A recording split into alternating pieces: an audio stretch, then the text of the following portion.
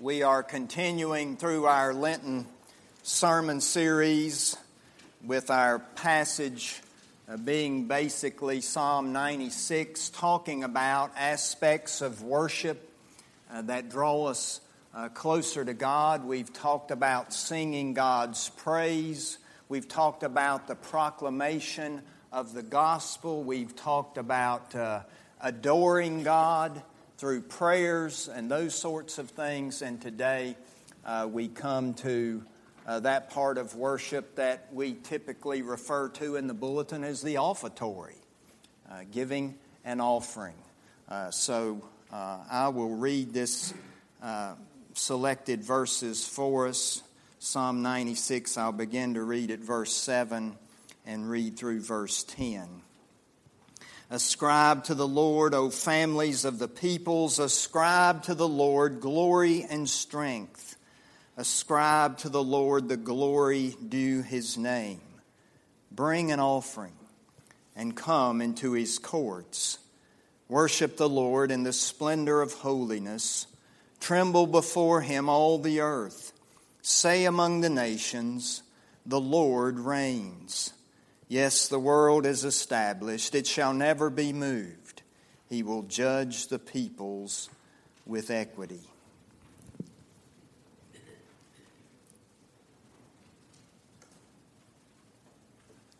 Perhaps you heard about the man who had a heart attack. He was, of course, rushed to the hospital. And the doctors were going to treat him over the next few days, and they didn't want him to have hardly any visitors, nor did they want him to get excited in any way as they were giving him his treatment. But it just so happened while he was in the hospital that a wealthy uncle of his died, and he was to inherit $1 million, and his family had this quandary about how are we going to give him this sad news, but yet somewhat exciting news in an unexciting way. And so they decided they'd get the preacher to do it. So the preacher was on his way to the hospital, and he was trying to figure out how he was going to bring up this bad news, but at the same time give him the good news, and all without exciting him too much. And so he decided maybe to sort of bring up the subject in a roundabout way, he would treat it like a hypothetical question. So he gets in his room, and he says to him, "Fred, what do you think you'd do if you inherited $1 million? And Fred thought a moment or two, and he said, "Well, I think I'd give half of it to the church." And the preacher dropped dead.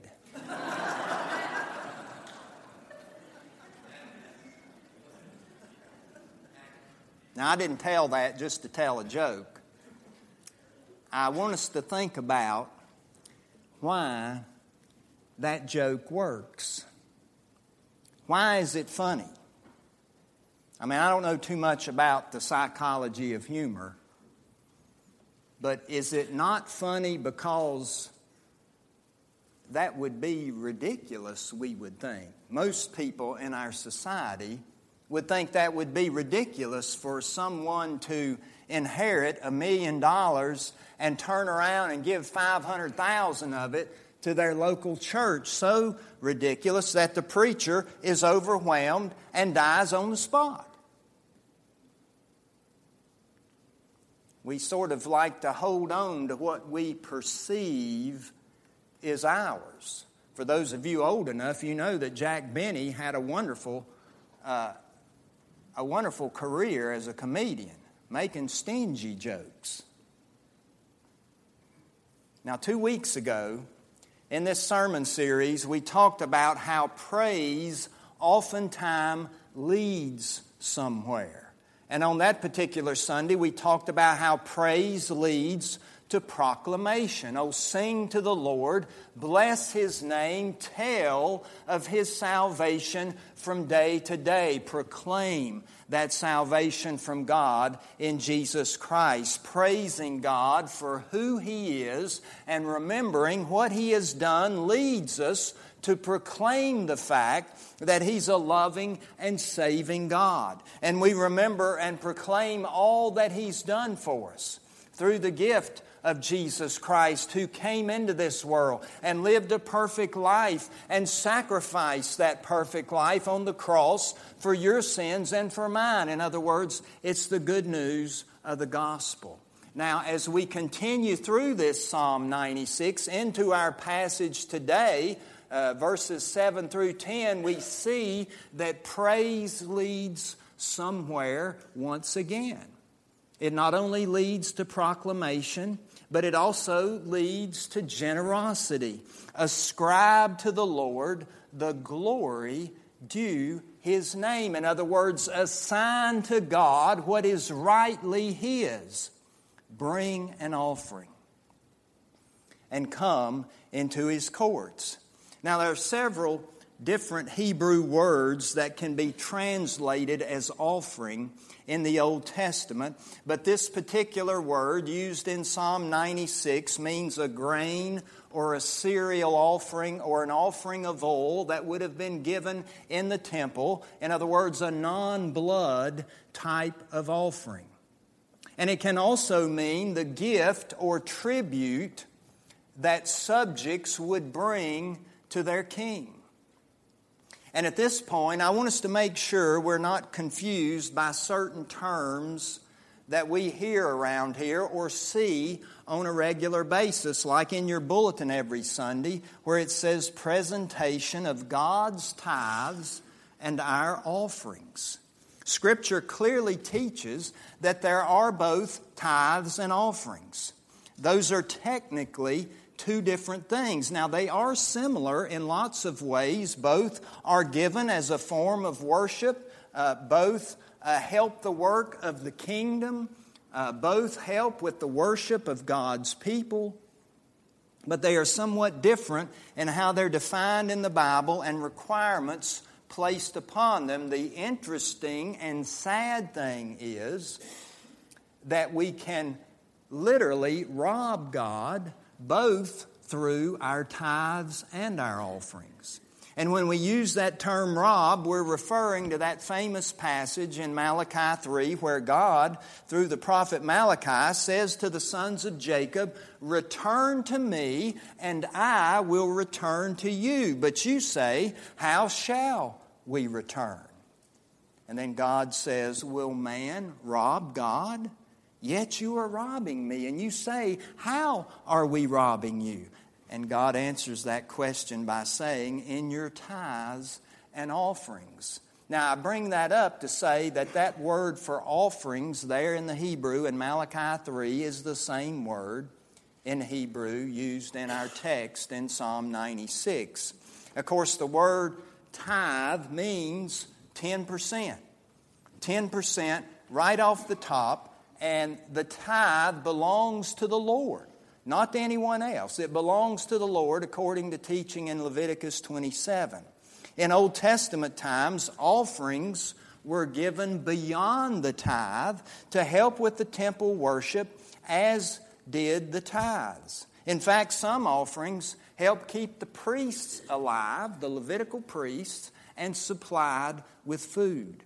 So, you may be thinking, why are we talking about something that's commanded in the law? Which is a good question, since we believe that the ceremonial law has been abrogated in the once and for all sacrifice of Jesus Christ. If that's true, why talk about tithes and offerings at all? Well, we have to remember that scripturally speaking, we see the principle of the tithe well before the law was ever given. We see it the first time in Genesis 14, when Abraham gives Melchizedek, the king of Salem, tithes of the spoils of a battle that he's just waged.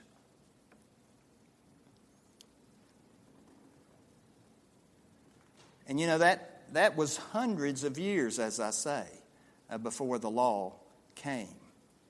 We also see the tithe with Jacob in Genesis 28. And the point is that the tithe was a way of life for the patriarchs. And so we have to assume that God communicated that to them in some way or another. We don't see Him communicating it to them in the book of Genesis, but we have to assume that. And this principle of the tithe was then included in the law, but is also both mentioned and implied in several places in the New Testament. That's also why we still talk about tithes and offerings, because we see both terms in the New Testament. In Matthew 23, in one of his exchanges with the scribes and the Pharisees, Jesus affirms that the tithe is worthwhile for God's people. It's something we should do, as he puts it there. Paul speaks to it in 1 Corinthians 9 as it pertains to the life of the church and those who serve full time. And the writer of Hebrews mentions it in his 7th chapter when he's talking about that entire Abraham and Melchizedek story, where he links the tithe directly to Jesus as the head of the church. We also see offerings referred to in the New Testament, but usually not in that term, not that word. Usually we see it referred to as the relief of the saints, or help for the poor, or for the service of the ministry. And it's apparent from these passages in the New Testament, especially 2 Corinthians 8 and 9, that offerings are given beyond the tithe as the Lord leads. What we need to remember in all of this discussion is that the tithe was never set up as some sort of limit as to what we give to the work of God's kingdom. You know, sometimes in our day and time, I think a lot of people think, well, if I tithe, that's got it. You know, that's got it covered. Well, I don't think God ever assumed that the tithe was going to be the limit of what we give. In fact, Larry Burkett, the founder of Christian Financial Concepts, it used to be a radio program out of Gainesville, Georgia, back in the probably 70s, 80s, and 90s, which eventually became part of Crown Ministries, and he's dead, by the way, right now, and that's why I say he used to teach that the Jew who was under the law was encouraged to give right at 23% of his income between tithes and offerings.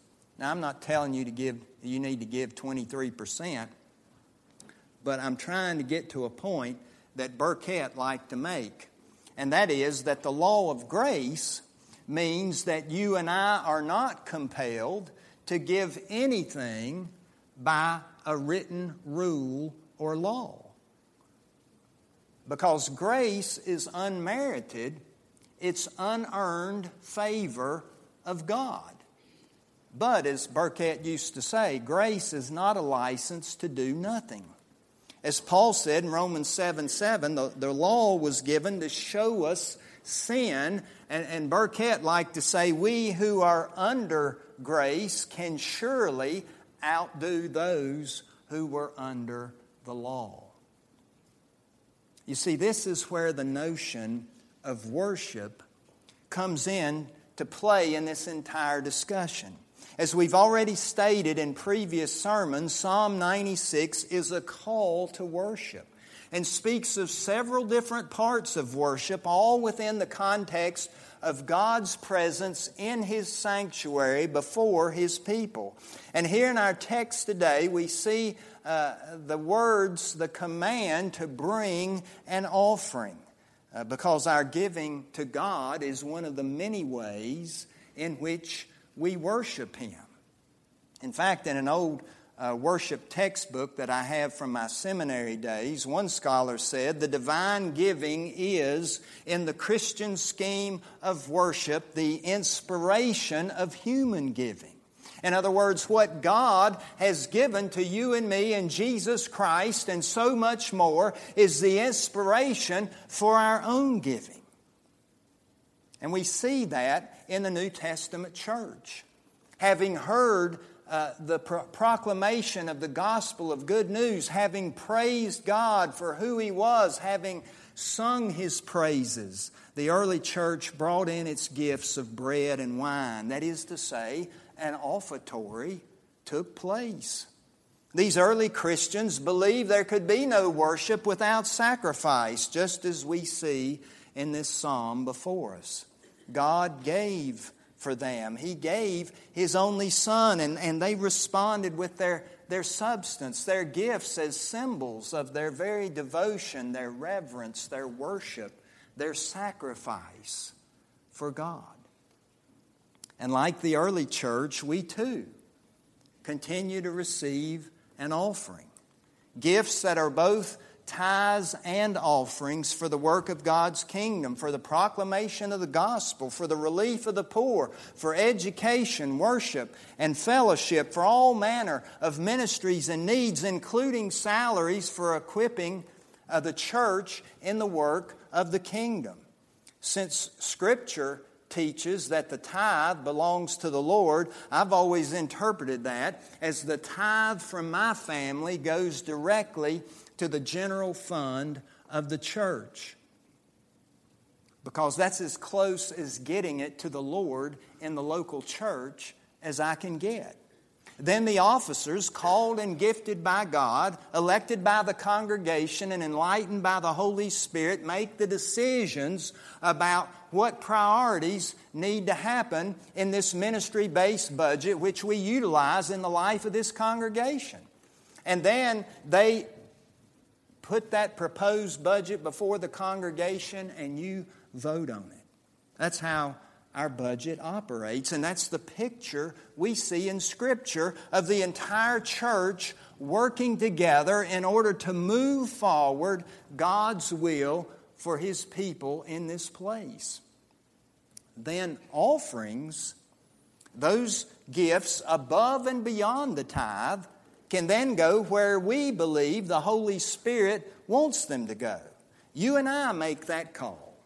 You know, whether our offering goes to the Salvation Army or to the Memorial Garden Fund or to Samaritan's Purse or to Hope House or to Family Promise, you know, all of those and more. World Relief, our favorite missionary or missionary families, all of that and more are places where offerings can be given. Offerings that are over and above the tithe. But the key to our giving is not just the attitude to be obedient to the will of God, as important as that is. The key is that first we give ourselves to the Lord.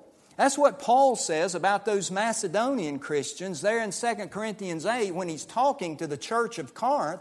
And he says, you know, these Macedonians have been so generous because first they gave themselves to the Lord. I'll quote Larry Burkett one more time. Once a Christian has gone beyond the first step of giving himself to the Lord, he or she is in a position to give in love from their possessions. Why? Because they've yielded their will to the God of love, who is working in and through them for the benefit of others. Thus, surrendering to God is where giving begins. And like the psalmist, we surrender to God when we acknowledge that He's in control, that He's worthy both of our praise and our obedience because He reigns, because He rules forevermore, as the psalmist proclaims in verse 10 in our text. Now, to answer the question, because our sermon series has the title, Aspects of Worship That Draw Us Closer to God, how does your giving and how does my giving, week in and week out, draw us closer to God? I think the easy answer to that question is that God loves a cheerful giver, as Paul puts it in 2 Corinthians 9. We know that God loves us unconditionally, so I don't take that to be a causal statement. That is to say, God isn't loving us because we give. You know, obviously, God loves us unconditionally. But God loves a cheerful giver because a cheerful giver is more like God Himself. That's who God is. He's a God who gives cheerfully to all of His people. Now, the more difficult way, or perhaps the deeper way to answer how our giving draws us closer to God is to notice how Jesus is referred to at certain places in the New Testament, and that's where this word offering is operative in the New Testament. For example, in Hebrews 7, we read, He, meaning Jesus, has no need, like those high priests, to offer sacrifices daily. He did this once and for all when He offered up Himself. And then in Hebrews 10, we have been sanctified through the offering of the body of Jesus Christ once and for all. And then think about Ephesians 5, the opening verses there, where Paul says, Be imitators of God as beloved children, and walk in love as Christ loved us and gave Himself up for us, a fragrant offering and sacrifice to God. You see, if we're going to be an imitator of God, then we offer ourselves to Him and we yield to His rule, which means that we understand that all that we are and all that we have belong to Him. And when we bring offerings to God, we are in essence imitating Him, imitating this God who is the giver of every good and perfect gift, as Susan talked with Miles just a minute ago. And we're also imitating the Lord Jesus, at least in some small way, the one who offered His own life that we might live forevermore. This is why the psalmist insists that we ascribe to the Lord the glory due His name. And part of that ascription of praise is to bring an offering and to come into His courts. And may we always do that to His honor and glory. Amen. Amen. Let's pray together.